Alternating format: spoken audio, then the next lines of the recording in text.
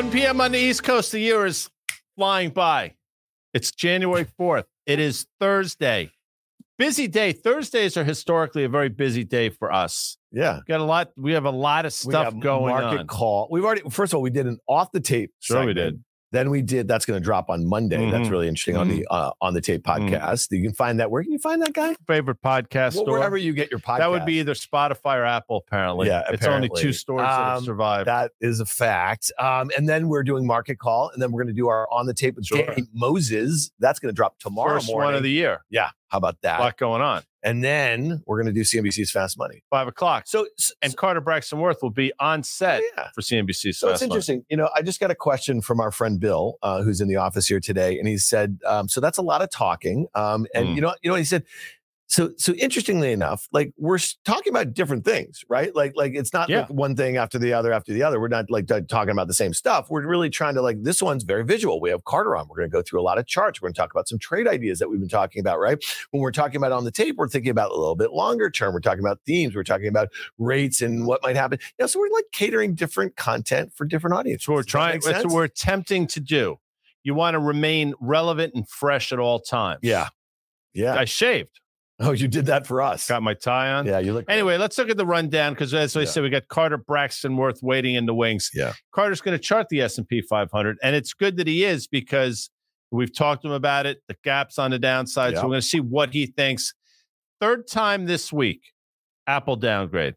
Yeah. D.A. Davidson, Barclays, and I think it was Piper Sandler, Piper, whatever they call one of those now. things. One of those Pipers, now. The Pied Piper. And then shining opportunity in a lagging sector. I love that. That's an interesting plan words. That's a man. I see what he did there. Or she did there. Or Jacob, or Steve, or Timmy, or Bill. Somebody did it. Anyway, very clever. No, I mean, listen, we got a lot to go over here. We got a full year. You say the year's flying by like that. Just because you've seen 3 red days in a row, guys. No. By the way, not that anybody particularly cares, and we will get into the show. Yeah. Brennan Othman is going to don the Ranger sweater tonight at home against the Chicago Blackhawks, an original 6 matchup. You love those. I love Othman. I love his game. He's probably proven what he can't prove anymore at the lower level. He's playing with the big boys now. And this is an absolute tryout because, as you know, Pitlick is probably out for a couple of weeks. Yeah. So he's going to get ice time. You don't care. Yeah. So one big Axios is talking about the one big thing that might just fall below 2% this year. Of course, it's inflation.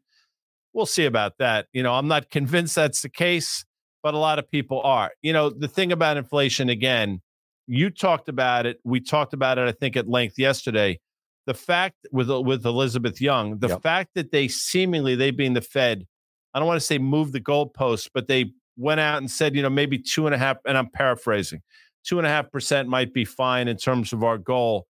That's something that EY talked about early last year as a potential to happen, that the market might champion that, only to then say, wait a second, maybe they're doing it because we can't reach it. We'll see, but we're just throwing it out there. Well, I mean, listen, I think it's also important to recognize some differences between other periods where we've kind of modeled inflation going up precipitously and then coming down, and what the Fed has had to do. I mean, I think that some of the changes in the economy, this time around, and specifically post-pandemic, we moved towards a services economy, right? And you think about some of the other dynamics, like we have reshoring, we have, unemployment at record lows or 50-year lows. I mean, we might just have different sorts of inflation that are stickier and remain higher. And prior to the pandemic, Guy, I heard you on the set of CNBC's Fast Money say this time and time again. It's like, when the Fed was dying for inflation to get back up to 2%, right?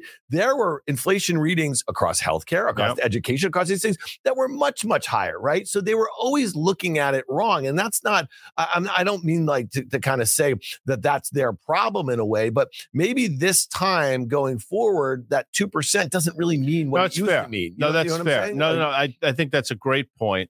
And again, they were begging for inflation when most people living in this country saying, why are you asking for something that's clearly already here, that's affecting us in our daily lives, begging for it again, thinking that somehow they could control it when I knew there was no way they were going to be able to. And now here we are.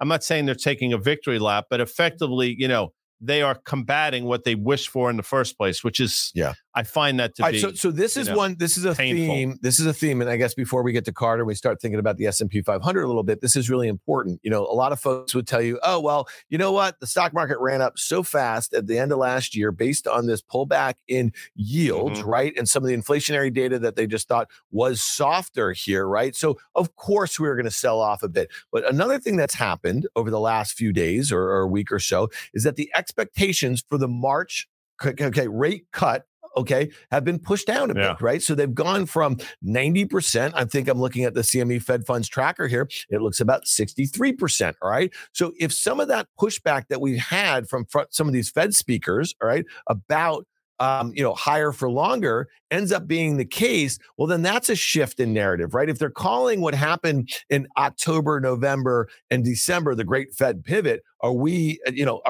like on the precipice of another bit of a pivot? Or at least, I guess, as far as sentiment is concerned about what expectations are for rate cuts? I'm glad you brought that up because it's clear that there was a euphoria around the rate cut cycle for 2024, the year that we now find ourselves in. And now seemingly that's being, I don't want to say ratcheted back, but clearly I think people are taking a second look and trying to read the tea leaves. And I'll say this, yesterday, the 10-year yield, and we can pull up a TLT chart on the fly if you want. Yesterday, the 10-year yield went above 4% briefly around 10 a.m., only to fall back. Well, today, as we're sitting here, 10-year yields are above 4% again, up about 9 basis points. So, and by the way, that's coming off, I think it got down to as low as 382 or so in the 10-year. I'm sure Carter has it exactly. You outlined a chart that was going to take advantage of exactly this move. I don't think any of us thought we'd get it this fast, but I will say that when you put it on, I think Thursday or so of last week, the days are starting to all.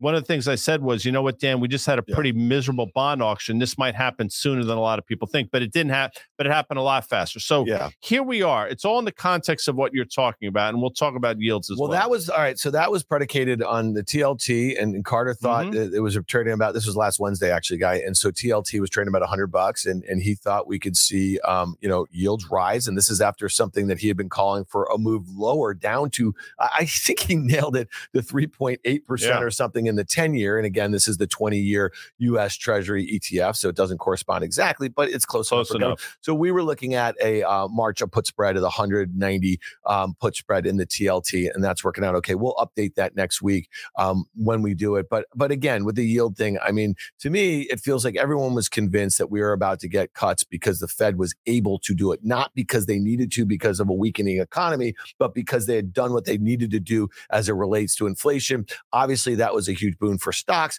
but here we are in the new year, and some of those narratives are starting to shift a little bit. All right, let's do it. Let's bring him in. It's his first episode of 2024. There he is. Yeah. Wow, looks good. He looks great. Put that orange underneath there. We got to give him Carter. Not only have we been doing CNBC's Fast Money with you and Guy, probably since you started doing it. Carter, I will tell you, Carter in 06 is when I met Carter. He used to flow through that. Yeah, place. And I met him when I started doing options action in 2009, and you and I did that together for 10 years almost, I think. We did. And then we've been doing Fast Money, but I just want to give you a New Year thank you. You've been with us in what we've been doing with Risk Reversal Media from the get-go, and we really appreciate that. So happy New Year, our main happy man. New Year, guys. Talk to us a little bit about that. I know that, a lot of folks, they know you as Charter Braxton Worth. You like to look at the technicals and this and that or whatever. But you're also, I think, and I've said this, and Guy has said this, you are one of the keenest market minds. And a lot of CNBC viewers don't get to hear what you have to say about sentiment, about some of this other stuff, because you're talking about the charts, you're talking about a lot of the data that you're looking at, the inputs that you're arriving at, some of your, sector decisions and the like here. But the sentiment shift last year was probably as sharp as we've seen in our careers in a very long time, right? Are we on the precipice of maybe like maybe, I don't know, like a retracement, a little bit of that enthusiasm, that euphoria that we saw?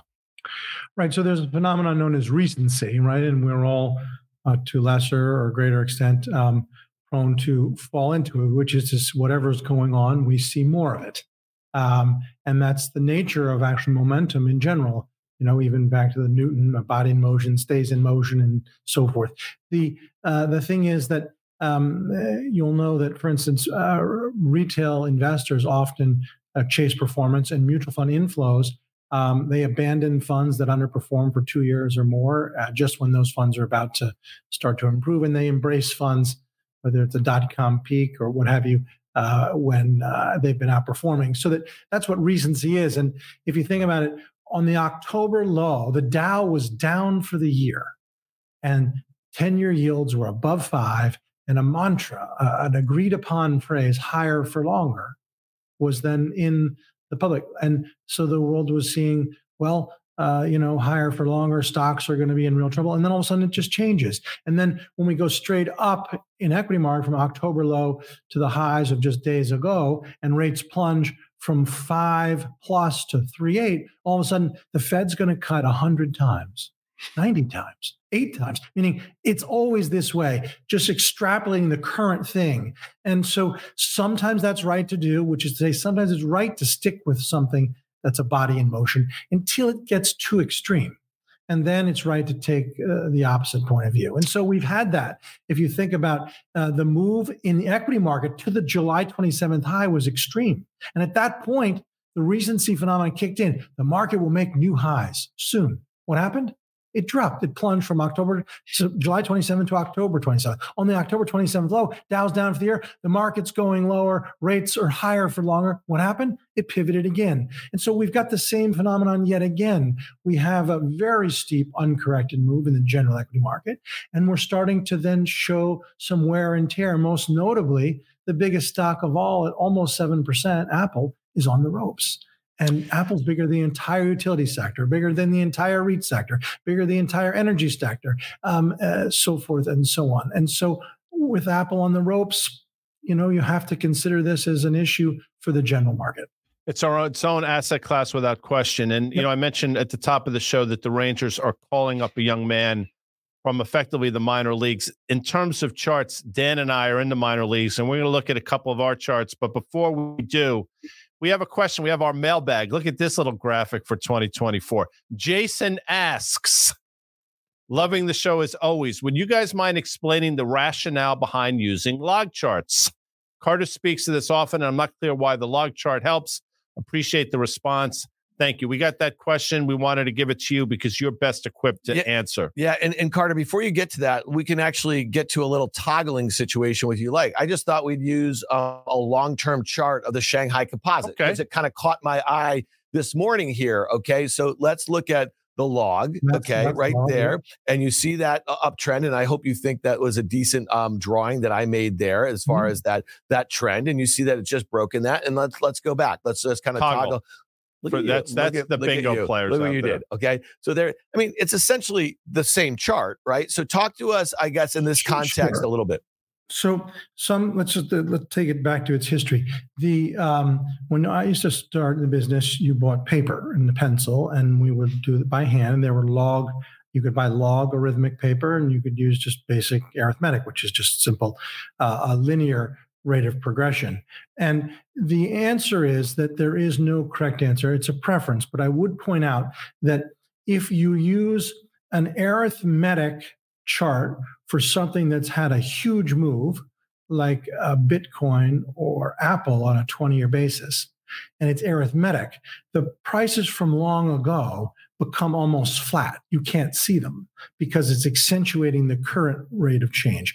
Versus if you look at a long-term chart of something that's come a long way, 10, 20 bagger, you do need to put log in perspective because it then will show the actual drops and pops from long ago in their proper context. Whereas a here and now chart, and the chart that you out of the Shanghai is over a 2-year base, I believe, or 3. 20. No, this is 20. This is 20. Right. 2020. Right. Okay. So it won't no. It's 20 years. 20 years. Oh, this is 20 years. Okay. Yeah. So in this case, very little difference. But if you were to picture the S&P, let me just do it this way. The S&P on an arithmetic chart, you can't even see the 1987 crash. You can't see it. It literally is gone. But on a log chart, you'll see this substantial sell-off. And so for very long-term charts, you do want to try to use logarithmic, especially things that have come a long, long way. Okay, that's a good answer there. I knew he was equipped. I knew he was equipped to answer that. But it's interesting. So the two charts that I used, or the Shanghai Composite, was not a good example. Well, that's why I said we are in the minor leagues in terms of that we said. But the anyway, one thing about your chart, notice which one fit better, and there is that too. If you look at them, that line has multiple touch points on the log chart. Yeah, 2. Right. So does it change your mind about anything? Let's just say you had kind of been looking at shorter term. You'd been looking some of the sector inputs in the Shanghai, that sort of thing, and you were looking at a 1 year, that sort of thing. Would the log or the area, would that change anything for you on a longer term basis, or no? Because there's less touch points here, or no? Because it's still breaking. One way or another, right? It's essentially something that's under pressure. And you could tighten this line up and sort of connect the 2009 low and the 2000 right. Sort of. I can make it wider. I've been known to do that. Just kind of fatten up that line a little bit. As we call that fudging. The same, right? The message, the takeaway, and also one could draw a line along the tops, making this a great and epic wedge, right, from which it is breaking down. I tried it; it didn't line up that well. Close enough. On the fly, Stephen Rafis has put together a chart of the Russell, the RTY. Let's take a look at that because, again, these are sort of our Fugazi lines, Carter, Braxton, Worth. But this is eerily reminiscent of a couple years ago when you had this false breakout in the Russell, if you recall. That's something that you actually pointed out, only then to give it back and then break back down through what theoretically, that past resistance becomes support. But now we're through it. So take a look at this, because this is something I've been saying for a while. And you can look at an IWM chart over the last couple of years. It's going to look hauntingly similar. But I have pointed out that it's very hard, I believe, for these small caps to get on their horse, and that we've reached this point of resistance. This is going to be a level where the bull's going to have to prove themselves. And quite frankly, I don't think they did. Yeah, so to some extent, a bull trap, as the expression goes, where something starts to break out, draws in money, people playing, and properly so, for the presumptive breakout, only to then reverse.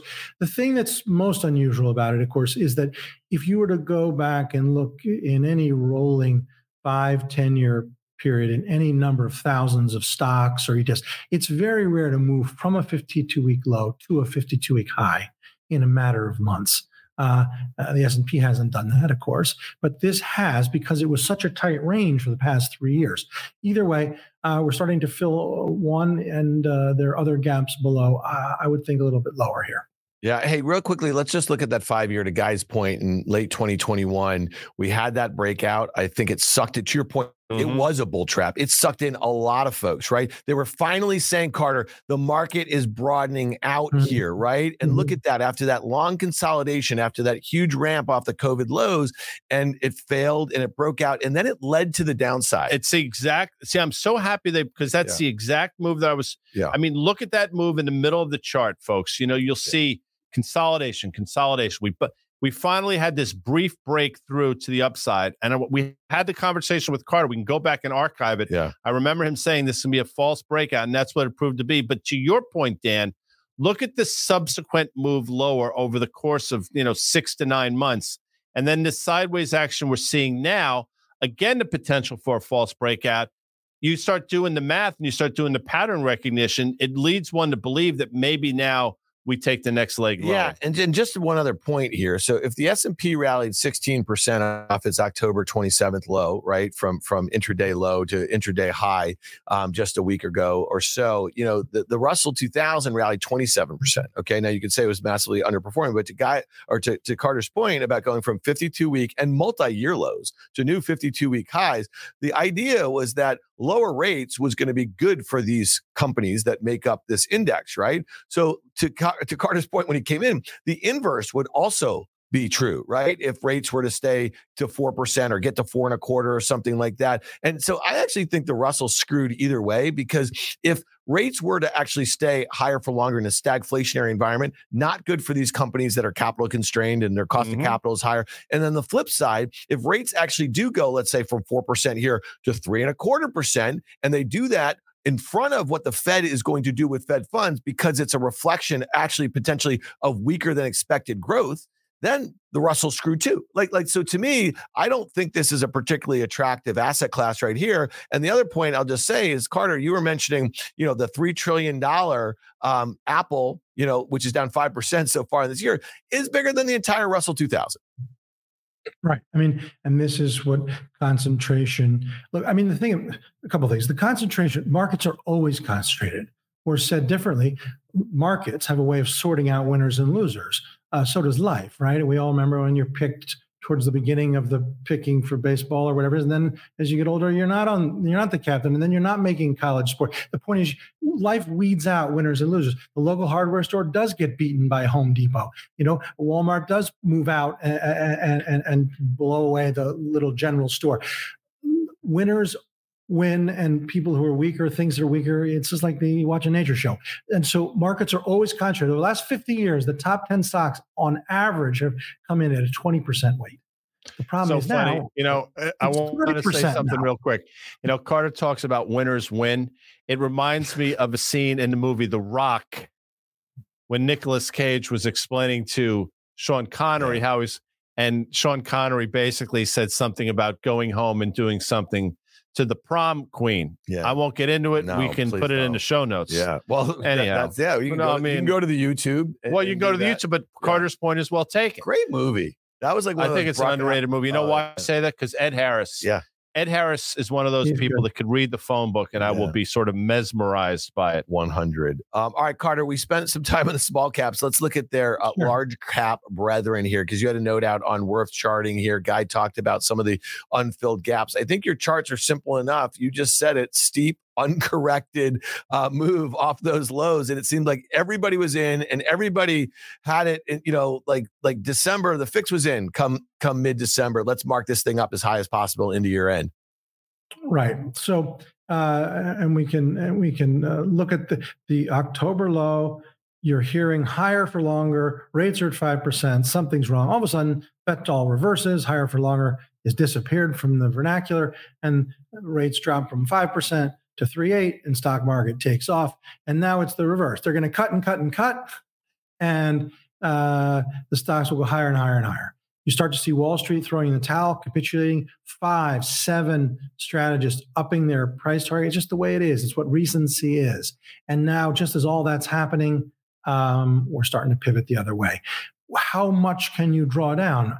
I mean, what allows an ongoing effort to continue at the gym or in the library is the time when you get up from the desk, rub your eyes and go have a coffee. So then you can study more, or you pull back from the bench press and have some water and take a call from a friend. Then you do your next one. It's only because of the breaks that you can go higher. If you're bullish, you want this to dip. If you're bearish, you want this to dip because you think it's going to dip more. But either way, at a minimum, let's draw some lines.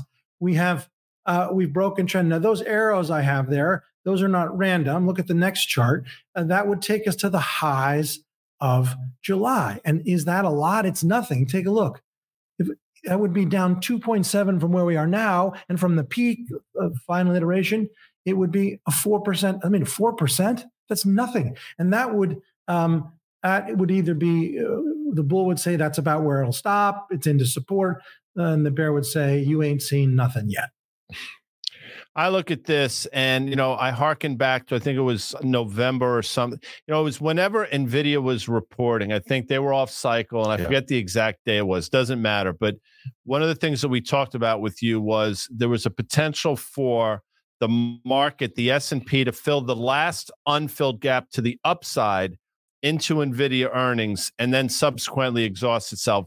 To a certain extent, Carter, that's sort of what happened. Now, it happened for odd ways because, quite frankly, when NVIDIA reported, stock actually went lower. Yeah. But the S&P continued. So I thought a lot of this could take place around that. So it's played out to a certain extent. The overshoot has surprised me without question, but it doesn't take away from the fact, Dan, that you still have a number of these unfilled gaps on the downside. And by the way, not to get too, but there have been a couple NVIDIA downgrades over the last week or so. Yeah, and it's interesting. I think it speaks to what Guy's saying. So there was Nove 21, right, when NVIDIA reported. And the fact that it has not made a new high since then, it's been grinding. I mean, it does speak to the fact that there was a broadening out into some other sectors. You saw the outperformance of the Russell 2000, and we saw some of the laggards of some of the best loved stories of 2023 catch some steam in that last month of the year. But, to pulling up the SPX chart, just pull up a live 1-year chart, if you will, because Carter just outlined the fact. So if you got back to the July high, 4,600, you can look to that November 13th gap. That was the day of that October CPI reading. Yep. You see the gap right there. I mean, that would be an 8% peak to trough decline, Carter. So speak to the fact that 4% is your kind of intermediate term pullback that you think for bulls and bears would be perfectly healthy. Okay. But what do you think of the chances of a pullback?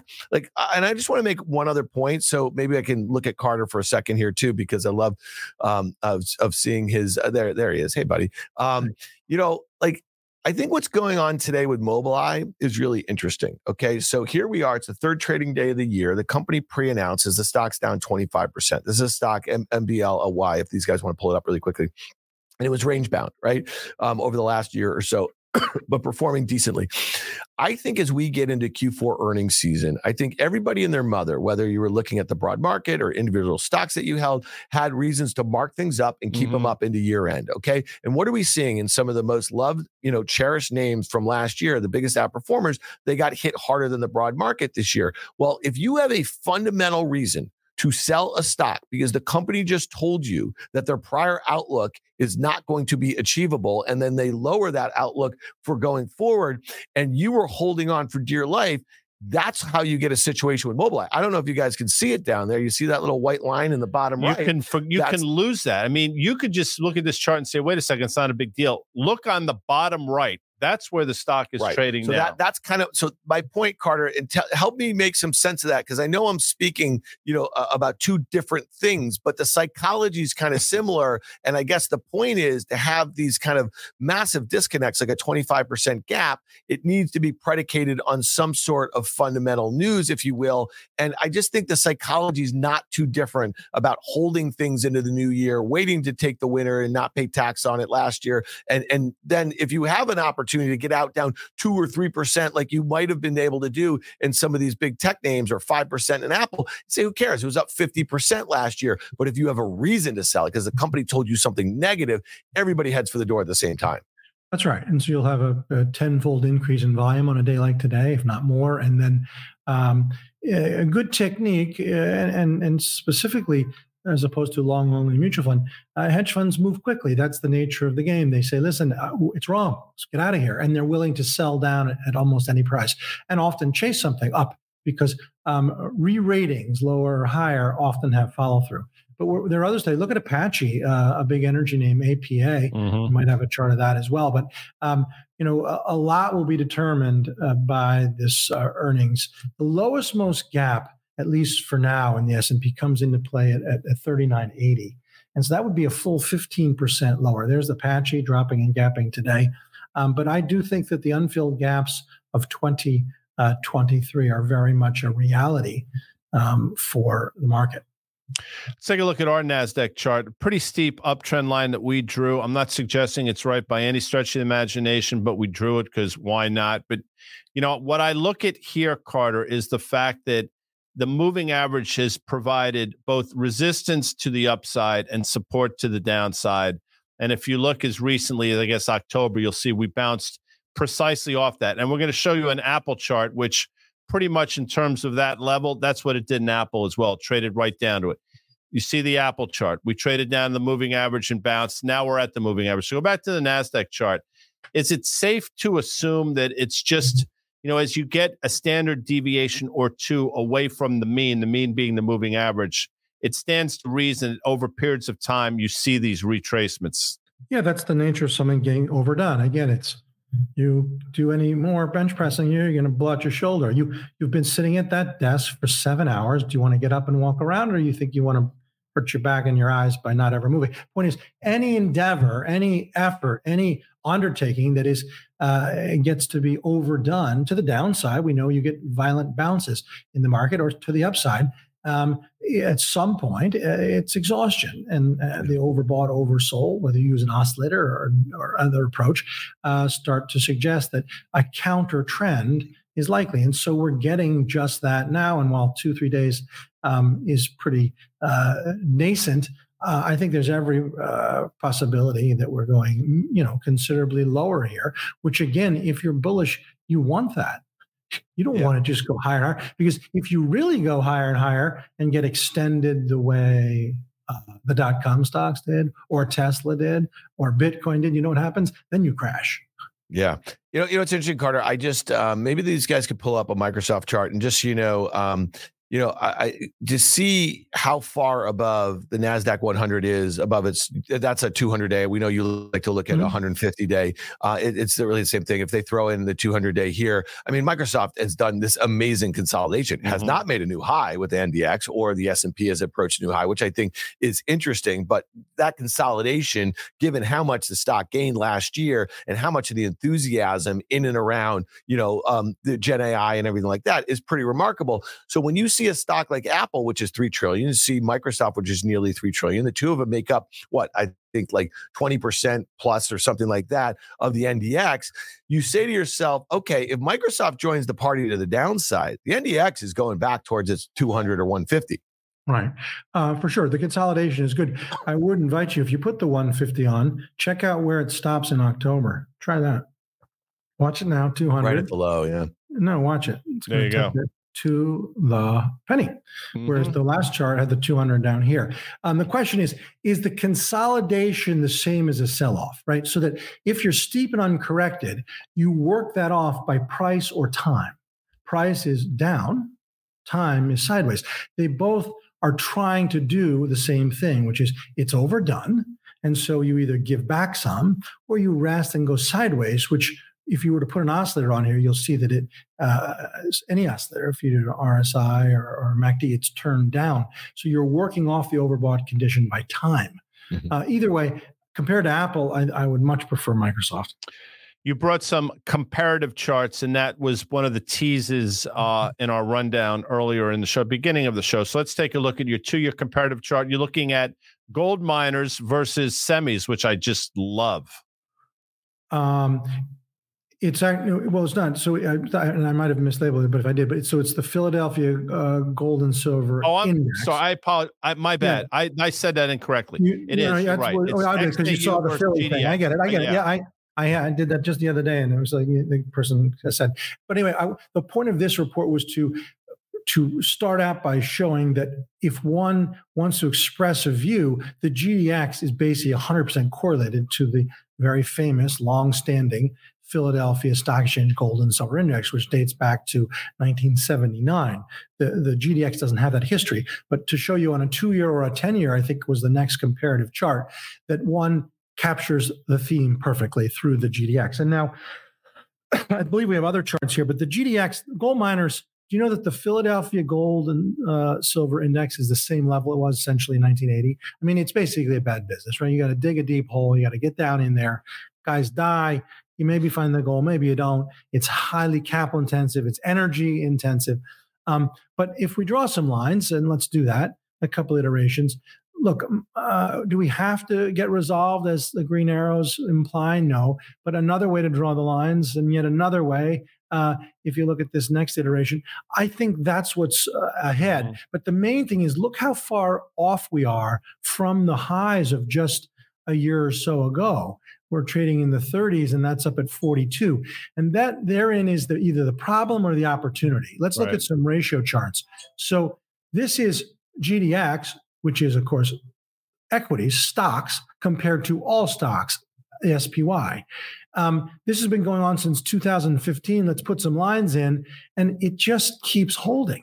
And so while that's hardly bullish, at some point, the fact that it just won't reach that level, almost 10 years here, bouncing along the low, as Apple starts to crack and some of these other high flyers, my hunch is that this is an alpha proposition in 2024. Now, this is gold stocks relative to all stocks. What about gold stocks relative to gold? And let's look at that. On a 10-year basis, the Philadelphia Gold and Silver Index of gold and silver miners is dead even with gold bullion. But look at the all data chart. And this is either the opportunity or the problem. One could say, there's the problem, Carter. This stuff is terrible. Unchanged for 40 years, even as the underlying commodity is making all-time highs. That tells you how bad this is. Or equally valid interpretation is the earnings will start coming through. That because of the cost of the metal, cost to produce, and the cost of the ability to sell it, that you're going to get massive pops on earnings. We shall see. I'm glad you brought that chart, because what it speaks to me is participants that have gotten themselves long mining stocks, gold mining stocks, have been burned so many times by the underlying commodity fizzling out, and the stocks never perform nowhere near as well as the underlying commodity. So people said, you know what? Until gold proves itself, I'm just staying out of the game. I think gold has been proving itself. I think it will continue, Carter. And I think that's going to be the point where it's sort of Katie bar the door. These sort of mining stocks are going to be off to the races. So I think it resolves itself, not with gold coming down, but with the mining stocks going higher. That's just my 2 cents, Dan. Yeah, no, and you've been actually pinging this space a lot. And I know you like the miners, and that's one that we're going to keep an eye on too, especially looking for opportunities, as we do see money rotate out of, let's say, some of the biggest winners of last year, despite the fact that gold did pretty well last year. Carter, before we let you go, we really appreciate you going OT with us. I want to hit JP Morgan here today really quickly, just on a 1 year chart, 135 to 172. It feels like a straight line here. Maybe we can toggle back and forth a little bit. You see that uncorrected. I get it. You could say the same thing that you said about the S&P or anything like that. Let's look at a multi-year chart here, because Guy's been highlighting this a little bit. We talked about it yesterday. My point, and I think Carter would say this, and I don't mean to put words in your mouth, but getting back to that level in a straight line in such a short period of time versus getting to that level after really a back and fill for months and months and months in 2021 are very different propositions. So I'm just curious your quick take on JP Morgan here, playing for a breakout, which some folks like to do. We could have drawn a double top line there. You know what I mean? Sure. But what is the likelihood of a new range being established with some authority here? Right. So let's take Costco, which did just that, right? It got to the former high and blew out. But what's important about this is there's nothing idiosyncratic about it or specific. It has the same low as the S&P. It's straight up since. And its angle, while peculiar, is no different than the angle you saw in home builders. Home builders went up 42%.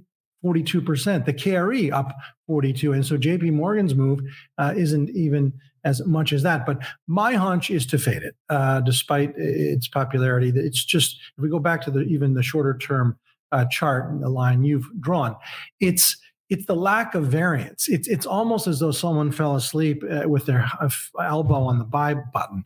It just, there's no debate anymore. Everyone's in agreement. And usually when everyone's in agreement on something, it's time to start to. You know what's really interesting, and this is putting our OA hat on, Guy, a little bit, is like implied volatility, short dated. And again, they're going to report, I think, next Friday. So banks get, Q4 earnings season kicked up, has actually been moving higher. Now you would expect it to be moving higher into earnings in general, right? And the VIX is up a little bit here with the market down, but this thing is acting contra, right? So what I'm saying is I think that folks who own this thing, and it's gained 27% in 2.5 months or so, now it's a $500 billion market cap. Okay. Like, again, the greatest it's ever been, the risk rises a little bit. 100%. And you talk about a quarter where they absolutely need to acquit themselves better than maybe any time in their history in terms of where the stock is and the environment that we find ourselves in. So You better be hoping they pull a rabbit out of the hat. And I'm hard pressed to believe that's going to happen, given some of the commentary we've heard from their CEO and Jamie Dimon. Yeah, and just real quickly, so the spread between implied volatility, the price of options on a short dated basis versus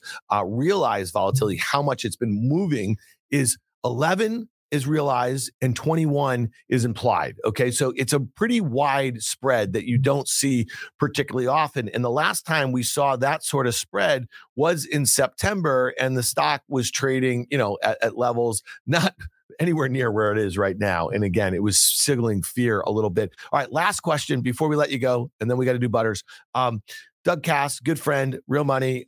He asked about Google, and maybe we could throw up a 1 year of Google. And this stock has actually acted fairly well relative to many of its mega cap peers on a relative basis, but it's stuck here a little bit. There's your 150-day Carter. Thoughts here, because we highlighted this one earlier in the week on a valuation basis relative to some of its peers. And you could say the same thing maybe as you did about Microsoft, that over time it's correcting a little bit. But the one point I want to make that's really different, you see that gap, okay, from October, it had a 9% gap on earnings. And just maybe this relative underperformance speaks to the fact if they guide lower, the stock's got another gap into it. And it's really then turning over at this point. Curious on this one. Yeah, it's a little bit of both, right? It's both good consolidation, but because of the drop in gap, it really can also be interpreted as the stall before the storm. And so neither is clear at this point. I would just listen to the market. Listen, any weakness from here starts to tilt it in favor of that it's going to roll, just as strength. So sometimes you're just in no man's land, pair of twos, and I would say that's what this is, which is say you don't bet big. Information that comes along that changes the hand, different card, or someone else's different card, then helps you inform your decision. So I would literally do that. I would respond to price action. Weakness from here would make me want to be short, strength. And that sounds almost so elemental as be stupid. Sometimes that's all it is. Just be a linebacker, react to the ball. Love that. Keep your head on a swivel, react to the ball. Yep. Carter, you do that extraordinarily well. We will see you on Fast Money tonight. Thanks for sticking around OT with us. Before we get to Butters, by the way, if Amanda, Steven, and or Jacob can pull up that Doug Cass tweet about the Druckenmiller indicator, the recession proxy, and I know I'm asking you to do this on the fly, so I'll give it a minute, but it basically speaks about performance of the cyclicals versus the S&P 500. And we're at levels in terms of that indicator that we haven't seen in about 24 years. To be exact, I want to say 1999. And each time it's gotten to sort of extended to the downside, it's been the prelude to something bad, a recession in the economy. I generally avoid that word, but clearly a downturn. And Doug is quick to point this out and correct, because so many people are talking about the rotation in the cyclicals and how that augurs particularly well. Now, there might be a rotation going on, but it doesn't necessarily mean it should be going on. And quite frankly, this is just one of many things that I've been looking at that say to myself, things are not great. The market looks great, but things below the surface aren't particularly good. And again, you and I, we show up every day, whether it's here on the tape, CNBC Fast Money, we're asked the question all the time, what do you think of the market?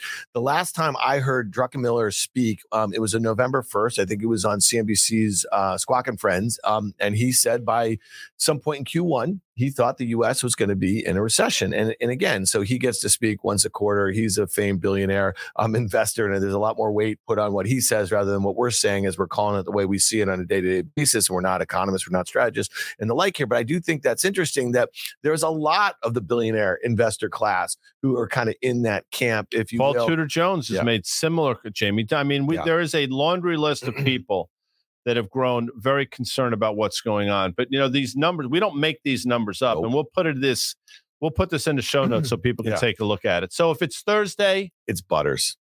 And I let you do this because we want to keep it clean. Yeah, we do. Well, you like that. Well, you can do it and then we'll clip it. So, all right, ready? Here we go. Yeah. You know what today is? It's Thursday. So what does that mean? That's Butters. If it's Thursday, it ain't margarine. Yeah. It's Butters, bitch. All right. So that's on your, somebody just got yelled up bingo. No, anyway, they're psyched here. But here's the cool thing, right? So it's Thursday. It's market He's call. Back, by the way. Our fine sponsor, FactSet, okay, they give us a preview of John Butters. He's the senior earnings insight analyst over there at FactSet. He drops a blog every Friday morning. It's called Earnings Insight. You can get that in your inbox. So check it out, people. But, this is a really important one. And I love Butters' work every Friday, but I specifically like it as we work into Q4 earnings season, or any earnings season for that matter, because the data is really important here. So we're looking at analysts and what they're doing to their estimates in front of earnings season. Analysts cut earnings estimates for S&P 500 companies for Q4 2023 by 6.8% in aggregate during the quarter. So over the course of the quarter, this decline is larger than the 5-year average, the 10-year average, and the 15-year average, and obviously the 20-year average. Not obviously, but also the 20-year average. I might have just written that a little differently, a little bit. That's fine. If we're playing one of those game shows, it's like an SAT thing. Yeah. Okay. In fact, this is the largest decline in the quarterly EPS estimate since Q3 of 2022, which was also 6.8%. Guy, what does that say to you that analysts are following whatever data that they are lower? They don't like to be surprised when the companies finally report, right, and guide here. But it's also they're taking inputs. They're looking at other companies that are reporting off quarter that are peers. They're looking at their suppliers. They're looking at economic data, a whole host of things, right? I think and this is my opinion, it's a realization that some of the lofty expectations it's mathematically going to be extraordinarily difficult for them to come to fruition. So I think that's what we're seeing now. To your point, they're taking in these inputs and they're adjusting accordingly. What hasn't been adjusted accordingly, though, I think, is the way the market's participated on the back of it. Yeah. Again, just my interpretation and my sort of sense about things. Yeah. So one of the things that we talked a lot about last year when we were looking at this sort of data from Butters on a quarterly basis is that, you did have one quarter in 2022 where, they were down, nearly 7% over the course of the quarter there. And, when I think about that sort of activity, I think about what sort of visibility do companies have? How are they guiding? And we know that post-COVID, a lot of companies did away with guidance, which makes, I think, analyst jobs, but it makes analyst jobs that much harder. I actually don't think they should. I think as much transparency as possible is helpful. So, okay, fair enough. But if they're going to get, destroyed when they miss that's the other and it's side. How the clarity that you need to, there's some companies that have clarity based on recurring revenue and those types of things. So I understand.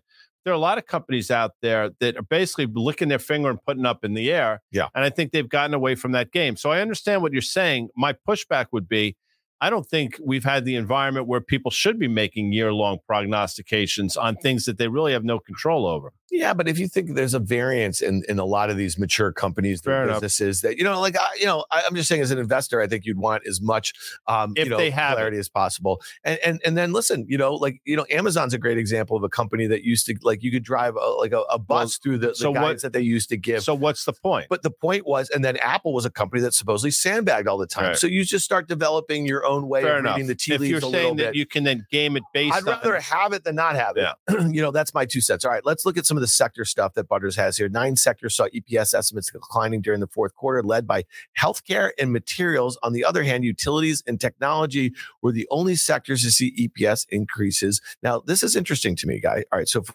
all of calendar year 2024, analysts only lowered EPS estimates by 1.2% in the fourth quarter. Now, I think Butters had a report out a few weeks ago that estimates are still for 11% year-over-year EPS growth in 2024. Talk to me really quickly about the sector changes that we saw on the quarter here. Well, it's healthcare sticks out like a sore.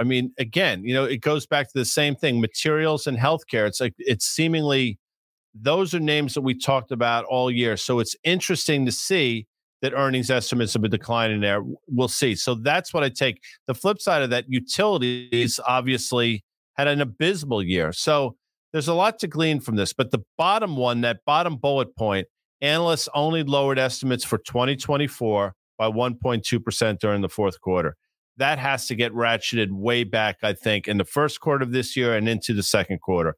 And that's going to be the rub for the S&P 500. Yeah. Well, again, it's going to play. I think we're going to get so much. Listen, I hope we get lots of guidance as we get into Q4 earnings, because I think it'll kind of give some clarity about how high that calendar year 2024 EPS consensus is for the S&P 500, and it may give us a sense of where exactly, what is the appropriate multiple if you think about, okay, if tech is still expected to be higher this year, if we start getting some big tech disappointments, that's why I wanted to highlight that Google. And I think it's also interesting why Apple, which is obviously a huge contributor to S&P 500 earnings, has had 3 downgrades there. So sentiment is important, and how analysts are positioning in front of the quarters is really important. So thank you, John Butters. Thanks to Earnings Insight and obviously FactSet. And we got something to preview for next week. Go. No, we got Butters. Butters is going to be on the market call with us live. Stop it. Yeah, we got him next week. I think it's on Tuesday on the 9th. So tune in for that. That's going to be exciting. He loves coming on. And we probably talk about his trip. He was like in Michigan or something. Why do you always say that? You think he's like a Midwesterner. He's from Massachusetts. Yeah, he doesn't go to Michigan? No. Why is that in my head, though? I don't know. I bet you went to Michigan. Anyway, that's it. By the way, I mentioned Brendan Othman. I'll mention it again. Yeah, you should do. In what time is it? In about 5 hours from now, you'll be seeing him at Madison Square Garden against one of the highest touted rookies probably since Jack Eichel and Connor McDavid. This Bedard kid in Chicago is a stud. He's like 19 years old. I mean, it's ridiculous. The man. But the Rangers coming off a really shitty performance the other night against Carolina. I think you're going to see them. They'll be refocused tonight. I would not want to be wearing a Chicago Blackhawk jersey tonight. No. All right, there you go. There you go. By the way, good job by the Mets. They signed the kid that was the what's his name? The hater kid. What's the center fielder that the Yankees discarded? Oh, really? For you 7 Met fans out there, you suck. The 7, just the 7 of them. Knicks had a huge win last night on national television. How about that? 8:00 start. They throttled the Bulls. Now, the Bulls aren't a vintage Bulls team, clearly, but you see what's happening with this Knicks team. Coming off that trade, the pieces are starting to fit. And there's still one move left to be made. Anyway, that's it. Guy from Morristown. I want to thank. That's how you are known. I'll call. I haven't called the guys in a while. You're not called in. It's Boomer and Gio. Yeah, I like to call when I have something to say. Carden or Boomer and Gio? No, Boomer and Gio. They're my guys. Yeah. That's it. That's it. Thank you, Butters. Thank you, Carter Braxton Worth. Yep. Thank you to the audience for participating. We're going to do more of that Q&A stuff. This was on. We went long. I'm sorry, Amanda. But we will see you, not tomorrow, but we'll see you on Monday. See you on Monday. Thanks, later. Everyone. Bye.